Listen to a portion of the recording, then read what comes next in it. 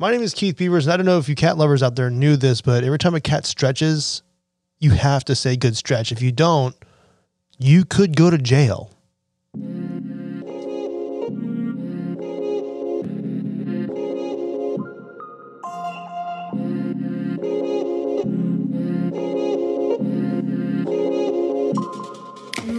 What's going on, wine lovers from the VII Podcasting Network? This is the Wine 101 podcast.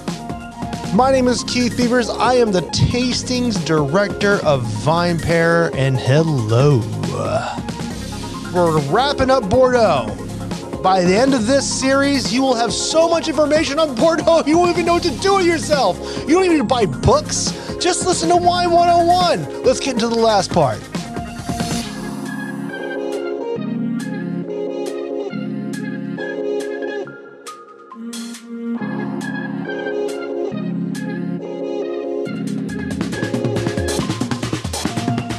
So we have a little bit of history under our belt, don't we? It's a lot of history, actually. We know now about how the right bank, the Libournais of Bordeaux, came to prominence? Well, came to prominence in its own right, even though to this day there is a slight rivalry between the banks. And this is what's very interesting about Bordeaux, isn't it?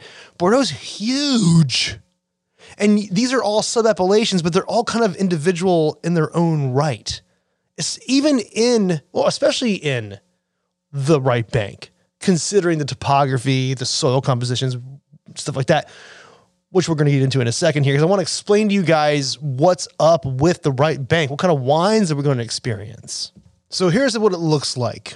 The town of Libourne, we're going to concentrate on that for a second because the places we're talking about are considered the Libournais, as we mentioned in the last episode. So the large port town of Libourne, and around that, and when you look at a map of Libourne, and then you look at the places we're going to talk about, you can see how close they are to that city and why they would be considered part of the Libournais. If you look at the city of Libourne on a map, just west of that town is a place called Fronsac, a very famous, old famous place in Bordeaux that we're going to have to talk about. Just east and a little bit south of Libourne is the ancient medieval town of Saint-Emilion, and then its surrounding satellite regions.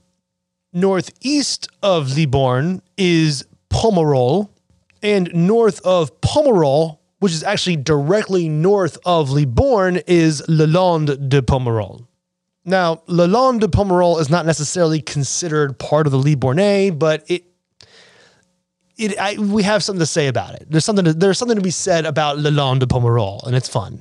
And this is a lot of land we're talking about. And by the way, just to kind of reiterate this is Merlot country. This is the Merlot of Bordeaux and also Cab Franc. You're not going to see hardly any Cabernet Sauvignon around here. It's around in little places. In some places like Le Land de Pomerol, it's about 1/5 of the blend sometimes. But this is where Merlot shines. And when we talk about the soil, you'll kind of get a sense of that. Because all over this place, all around Saint-Emilion and Pomerol and Le Land de Pomerol, we're talking mainly about gravel, sand, and clay with some limestone happening mostly in the Saint-Emilion area.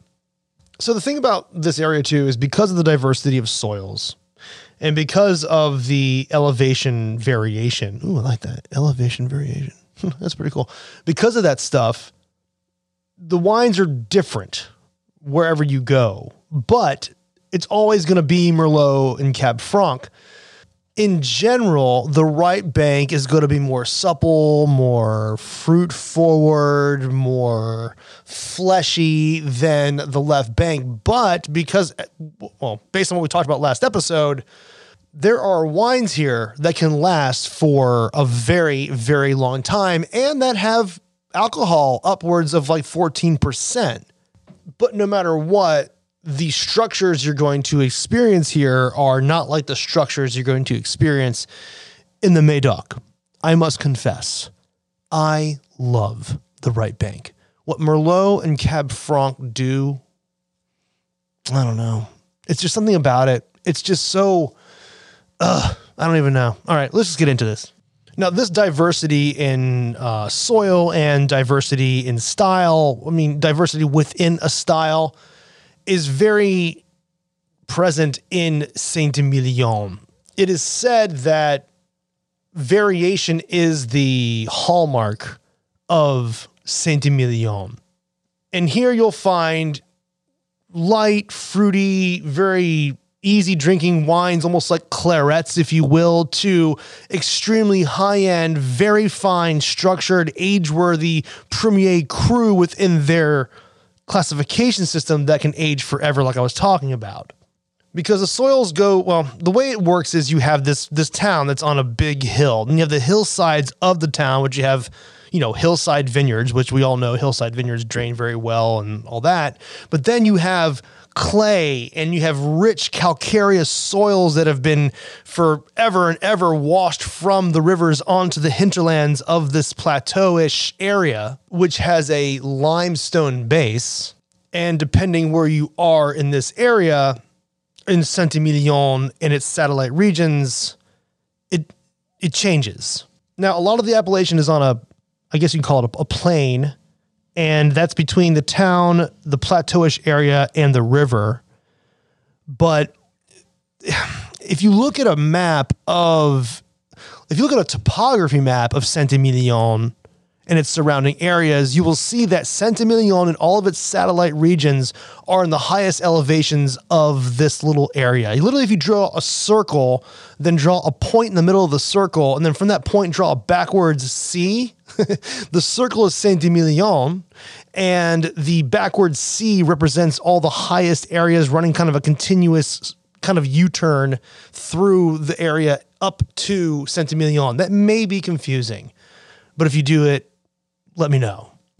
And that's what's really fun about Saint-Emilion, is to try wines from just around the older area, but then go around to the actual satellite regions, which are very individual, small holdings, but pretty affordable stuff. I mean, this is Bordeaux. It can be a little expensive, but these wines are affordable, and it's kind of fun to explore the different satellite regions. Again, season 1, my Bordeaux episode, I go through all of those regions and what the names are.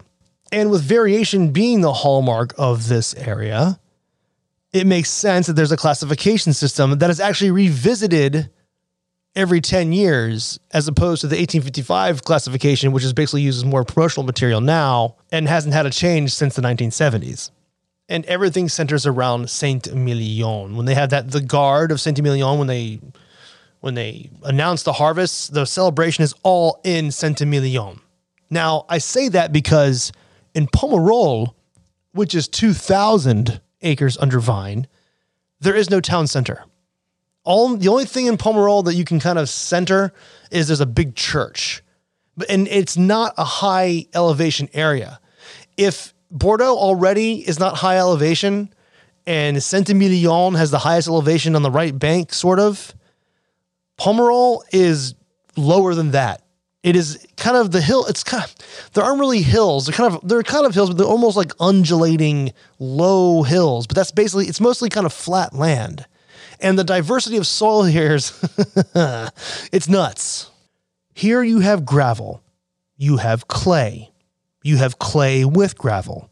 You have sandy gravel. And you have gravelly sand. Did you get all that? That's how diverse the soil compositions are of this area. And Pomerol does not have a classification system. But there are some things about Pomerol that are there's a lot that's special about Pomerol. Le Pen is here. Cheval Blanc is here. Petrus is here. These are chateaux that can fetch prices higher than first growths of Médoc, but also affordable, somewhat affordable red wines are here. And the generalized descriptions that people use for Pomerol are fleshy and flattering, meaning that Merlot is king here, obviously.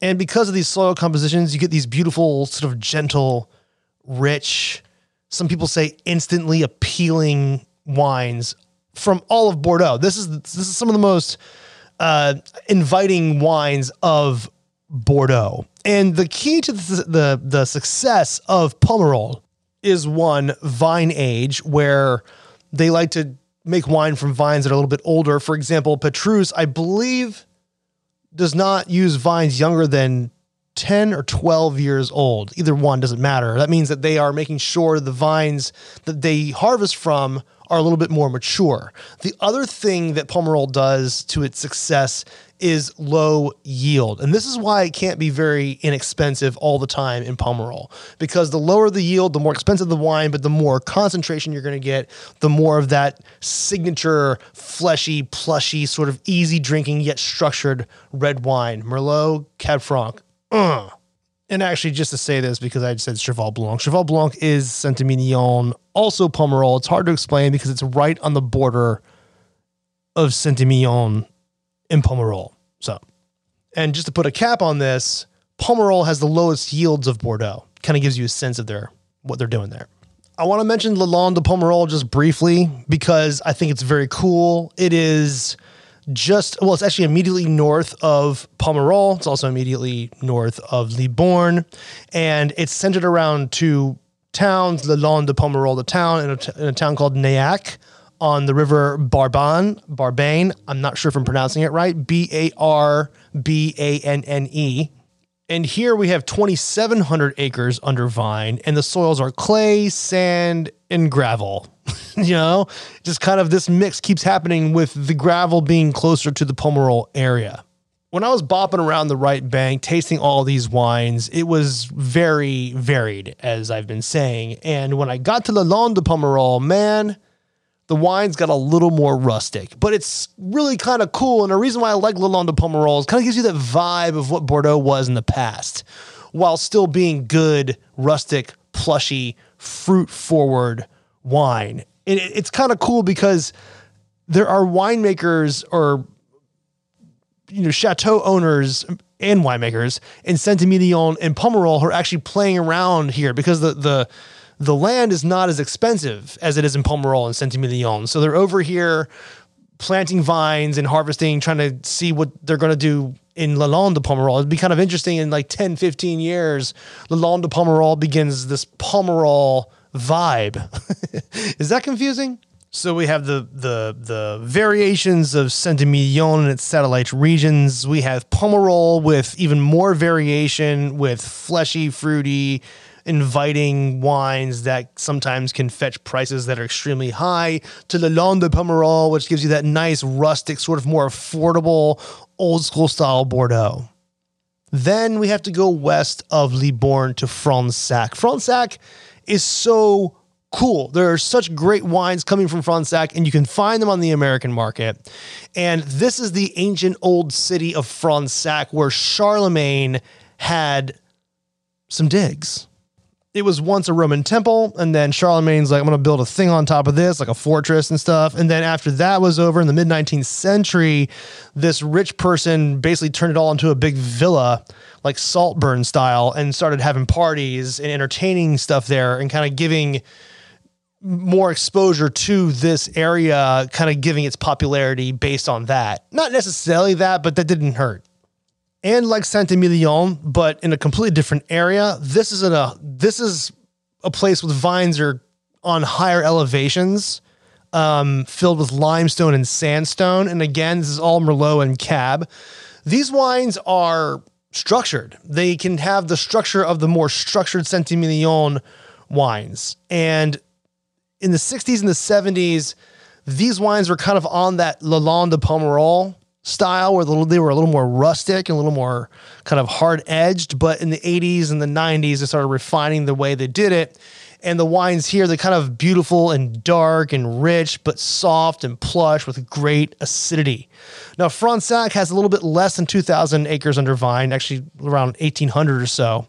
And there's a small little sub-appellation there called Canon Fronsac, Canon-Fronsac. And that's only 250 acres. And that's where the more kind of like lower yield stuff comes from. There you go. Wine lovers. That is Bordeaux. The right bank, the left bank, the history, the styles, the soil. What else do you need? Oh yeah, to go enjoy it. Now, these wines are expensive, but not all of them are. It's really fun to go and find wines from Bordeaux and try them within whatever price point you're looking for. You can start to the low price points and go to like, just the regular AOC of Bordeaux and work your way up. The thing about Bordeaux, wine lovers, is it really is important that you trust the person you're buying the wine from. Wine shops that stock Bordeaux, mostly smaller wine shops, not boutique, but like, smaller wine shops, neighborhood wine shops. They're tasting these wines, deciding what to put on their shelves, and they're excited about it. If you're a wine buyer and you're buying Bordeaux, especially in retail, you're having fun, number one, because it's a lot of fun tasting through Bordeaux, but you're really thinking about what you really want to sell to the people. So definitely trust your wine merchant when you're buying Bordeaux retail. I'm only talking about retail because Bordeaux on wine lists, the markup can be astronomical. And I don't know if you guys are into it, go for it. Because the thing is, if Bordeaux is being purchased in a hospitality environment, you're pretty much guaranteed the wines are going to be excellent. They're going to be upwards of hundreds and hundreds of dollars, but they're going to be delicious. So on the retail side, to really kind of explore these wines, that's kind of the way to do it. And Saint-Emilion and the right bank is not always as expensive as the left bank, but the left bank is not always expensive as the right bank. You have the Cru Bourgeois on the left bank that kind of come in at 30 or 40 bucks, and then you have all the expensive stuff. And the right bank, you have Saint-Emilion and all of its satellite regions with kind of has a varying price points. Pomerol is crazy. You can go very high or very low. And then you have Le Long de Pomerol, which is kind of not a weekday wine, but it's just a more chill kind of, hey, let's have some Bordeaux wine. And then Fronsac is this fun little spot that does more structured, sort of not intense, but just you can see them. They're a little darker. But all these wines can age for a very long time. And this is one of the things. This is where vintage variation is pretty key. And you can find all over the internet what vintages of what place in Bordeaux you're wanting to purchase. You can always find a vintage chart for what works. Now, the thing is, there is no such thing as a bad vintage. There are difficult vintages. My wine mentor always told me there are no such thing as bad vintages. There are only bad winemakers. It's pretty tough, but it's true. So good wine and good vintages, but also just good chateaus, even outside of the best vintages, your wine merchant will kind of guide you through that. So this is Bordeaux.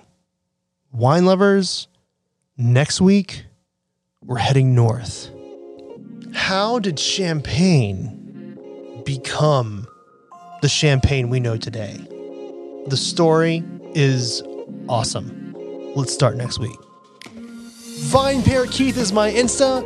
Rate and review this podcast wherever you get your podcasts from. It really helps get the word out there. And now for some totally awesome credits. Wine 101 was produced, recorded, and edited by yours truly, Keith Beavers, at the VinePair headquarters in New York City. I want to give a big old shout out to co-founders Adam Teeter and Josh Mallon for creating VinePair. And big shout out to Danielle Grinberg, the art director of VinePair, for creating the most awesome logo for this podcast. Also, Darby Seaside for the theme song. Listen to this. And I want to thank the entire VinePair staff for helping me learn something new every day. See you next week.